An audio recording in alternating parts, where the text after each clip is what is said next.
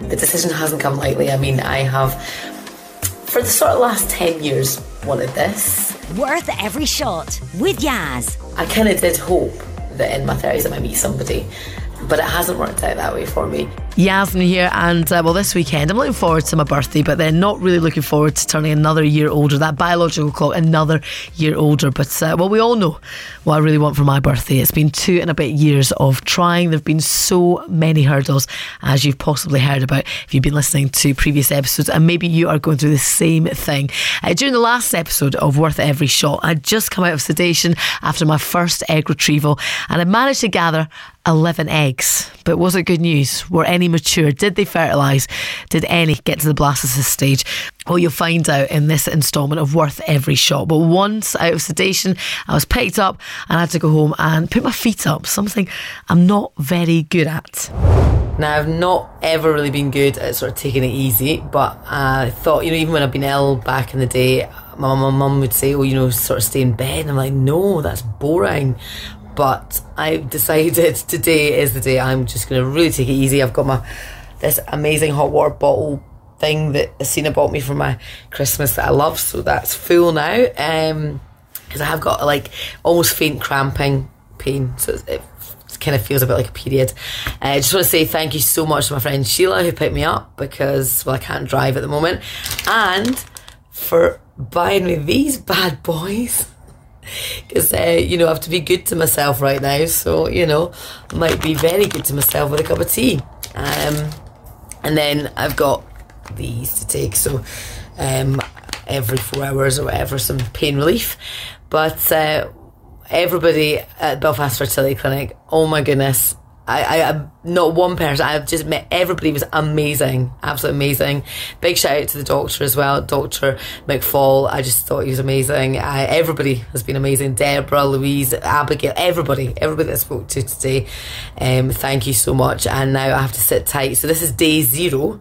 I thought it would be day 1, but it's day 0 when it comes to the eggs, the day of the egg collection. I'm just reading more about it. So I think, well, what is going to happen, basically, in a nutshell, right? So now I can read about it and I know exactly what I'm talking about now. So basically, they're going to mix the eggs and the sperm together in a dish today and leave it overnight. And basically, it said, they're going to do all that and leave them, together overnight. And only mature eggs are capable of being fertilised by sperm, and we expect approximately 80% of eggs to be mature. And I'm just so happy that I've got 11. 11's a good number. It's a really good number. So hopefully I think the embryologist team will phone me tomorrow with an update, and hopefully it'll be really good news. So it says here, well, this is day 0. But day 1, so it's the day after egg collection, which will be tomorrow, I will get a phone call between 8 in the morning and 12, and that will be the embryology team, and they will let me know how many eggs were mature and how many fertilised. So I feel a song coming out on, actually. In fact, right, the taxi driver that took me to the fertility clinic this morning, we were singing a completely different song because I was telling him I was going for egg retrieval, and we were singing this song. How do you like your eggs in the morning? Orange Dime Bars was the treat of choice, just in case you're wondering. And you may be possibly also wondering, were any of my eggs mature to get me to the next stage? Can they be fertilised? Let's find out how I got on after a call from the embryologist. So this is still the day of the retrieval, and the embryologist phoned me twice today. So there was a bit of news earlier on. So first bit of news is that I can't do IVF. I can do ICSI though. So it's to do with the sperm now, because I think the quality of it, or maybe it's because when it was frozen or whatever, it's not doing what they wanted to do in a dish. So the difference between IVF and ICSI. So ICSI is more expensive, but they're waiving that. They're not going to charge me anymore, which is really good. So basically, the sort of difference is IVF is left in a dish to do the business with the egg. And ICSI is not ICSI, you actually inject the sperm into the egg.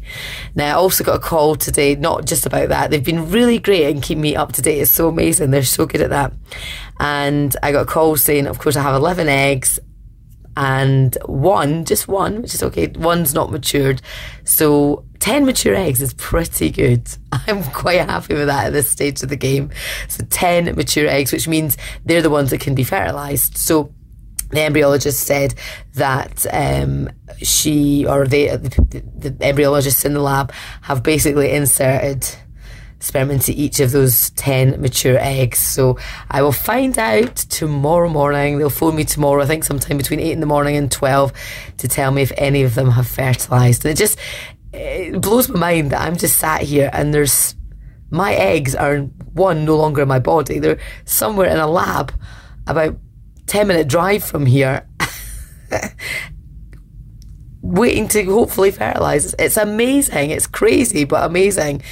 And, again, I feel a song coming on.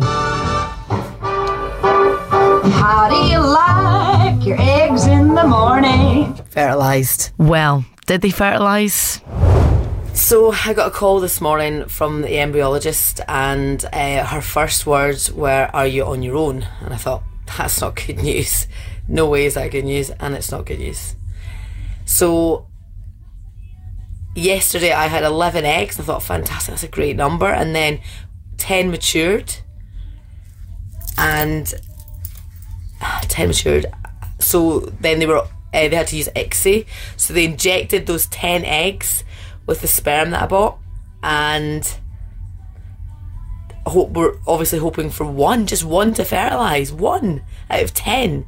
And I got a call this morning, like I say, from the embryologist to say, not one out of those 10 have fertilised.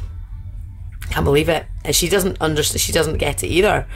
I don't think she expected that news either. And she was like, "I'm so sorry to deliver that news." And I was like, "It's okay. It's fine. It's fine. It is." I hate saying that is what it is, because I hate that saying. But it really is. What can I do? What can I do? She said, I'll leave it there and hopefully maybe in the next 3 hours. But she said, I don't think so. And then they do these meetings, these big meetings on a Thursday at the clinic. So she said, we'll just sit and review that, and try and maybe work out what went wrong or why. It doesn't make sense to me. But I'm not giving up. No way. I'm going to throw as much as I can to this. I really am. I've not cried yet, so I'm really upset. I thought, the 10, I thought it was a given. That way, 10 mature eggs. I really thought one was a given. But not to be this time round, but I'm not giving up. And I think it'll just mean, I'll have to go and buy more drugs and just do the whole process again.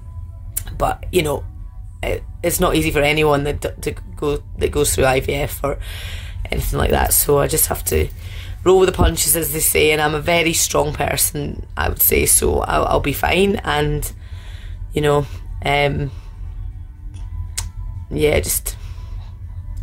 absolutely gutted. I really thought it was going to be good news going into the weekend, because it's Friday, and I thought at least one out of those 10. But like I say, I'm not giving up, and I will hopefully it'll work the next time. Devastated was not the word. I was at work at the time of the call, and I was lucky to have some really caring colleagues who made sure I was okay. I wasn't okay, but sometimes you got to put a brave face on. Well, the songs on my radio show were playing. I was in pieces, but when the fader was up, the listener would never know the heartbreak I was going through.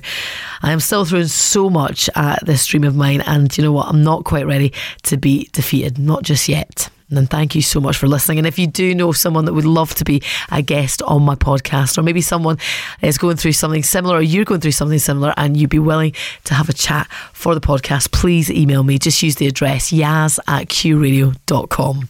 Worth every shot.